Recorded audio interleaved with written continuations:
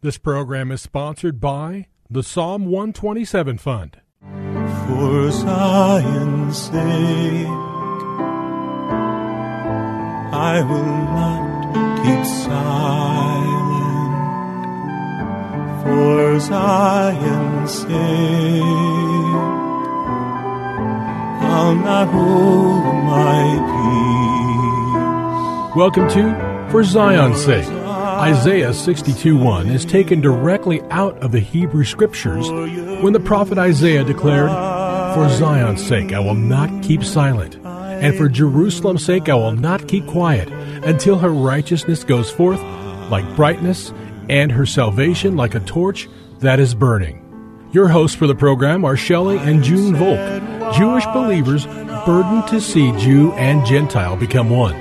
Believers strengthened in their faith and for their Jewish kinsmen to come to the saving knowledge of Jesus as the Messiah, the Son of God. Bless the Lord and welcome to For Zion's Sake. We thank you for joining us. We're the Volks. My name is Shelley. And my name is June. Hi, everyone. If you have been with us earlier this week, the theme that we're speaking of is the Hebrew Feast of the Lord, the appointed times of the Lord. And this is the season when our Jewish kinsmen have celebrated the Feast of Shavuot, better known to us as believers in the Messiah as Pentecost. And we want to point out that the Lord has a time frame, and it's His calendar that we need to live by. And these calendars are characterized by the appointed times of the Lord.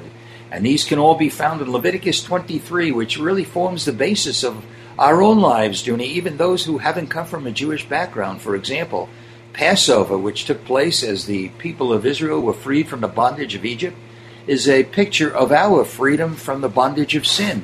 Then we see 3 days later that Jesus was resurrected. Well, we find this in Leviticus 23. And Jesus in the New Testament is called first fruits, as He is called our Passover lamb. And we see the Feast of First Fruits, as you were saying in Leviticus 23, which Jesus fulfilled. Really. So again, we want to encourage you to read Leviticus 23 because that becomes your heritage. Even from a Gentile background, you have been grafted in to the Commonwealth of Israel. That's where the foundations of our faith lie. So we've been pointing out that, of course, Pentecost is the time that the Spirit of the Lord was poured out. It was a fulfillment of what it said in the letter, in the word of Joel. The prophet Joel prophesied that this would be happening. And we're going to get to that shortly. But yesterday we spoke about Luke 24, because we see that the Word is the essence of our life. Thy Word is a lamp unto my feet and a light to my path. But something else is needed to go along with the Word. And when we read Luke 24 yesterday, the story about Jesus walking with the two disciples on the road to Emmaus, He spoke to them and said in verse 27 in Luke 24, "And beginning with Moses and with all the prophets, He explained to them the thing concerning Himself in all the Scriptures." Remember, all the Scriptures were the Hebrew Scriptures. There was no New Testament. And Jesus, the author of Scriptures, was describing and explaining to them the things concerning Himself in the Scriptures. And as at that moment, they did not even recognize who He was. And then there were other disciples, not on the road to Emmaus, but let's pick it up in verse 36. "And while they were telling these things, He Himself stood in their midst. But they were startled and frightened and thought that they were seeing a spirit. And He said to them, Why are you troubled, and why do you doubt in your heart?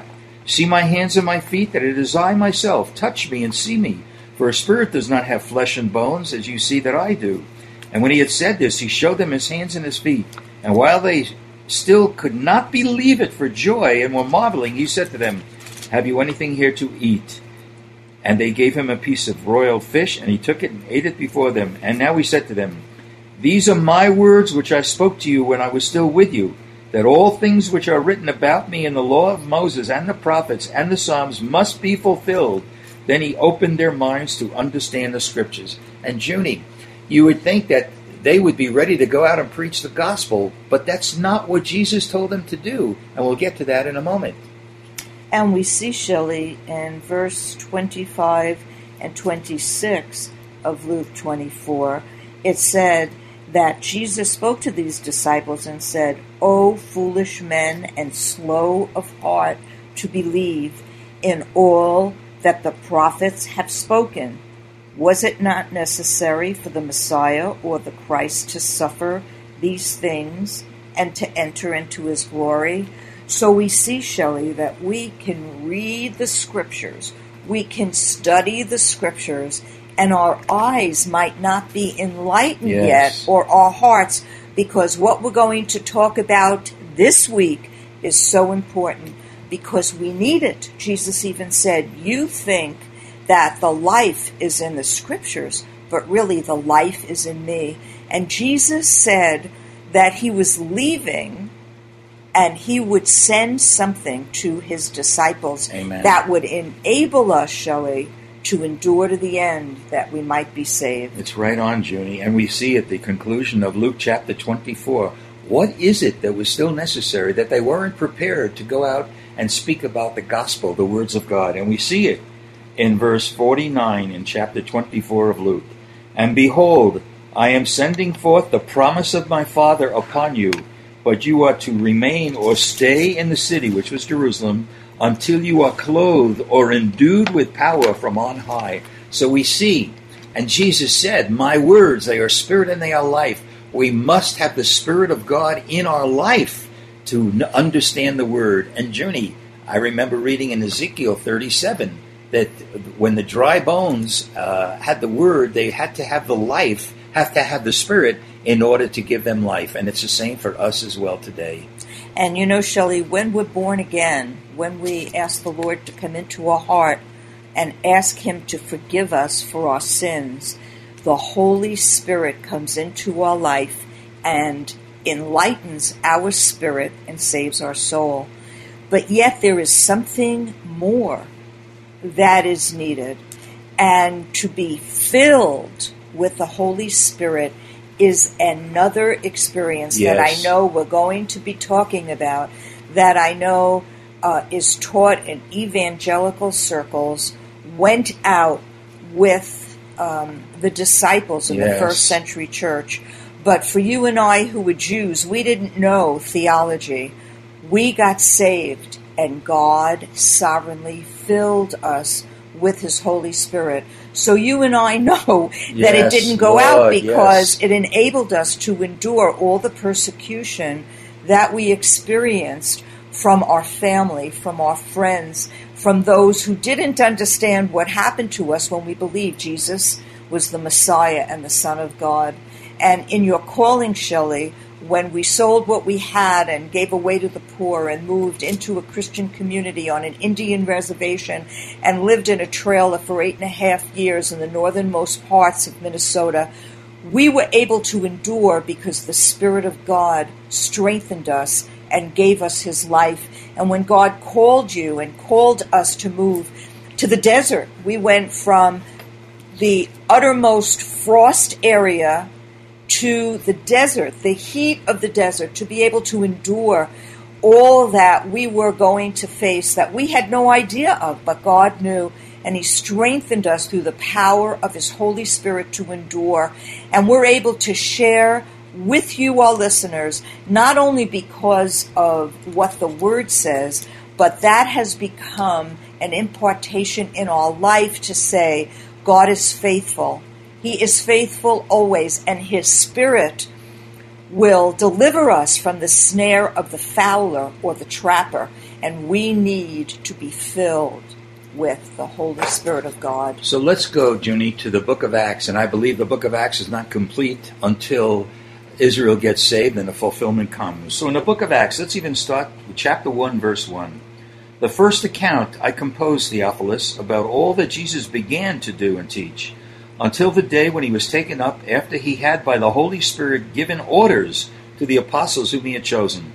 To these he also presented himself alive after his suffering by many convincing proofs, appearing to them over a period of 40 days and speaking of the things concerning the kingdom of God.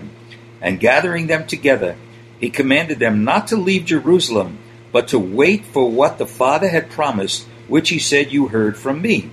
For John baptized with water, but you shall be baptized with the Holy Spirit not many days from now. And so when they had come together, they were asking him, saying, Lord, is it at this time you are restoring the kingdom to Israel? he said to them, "It is not for you to know times or epochs, but the Father has fixed by his authority.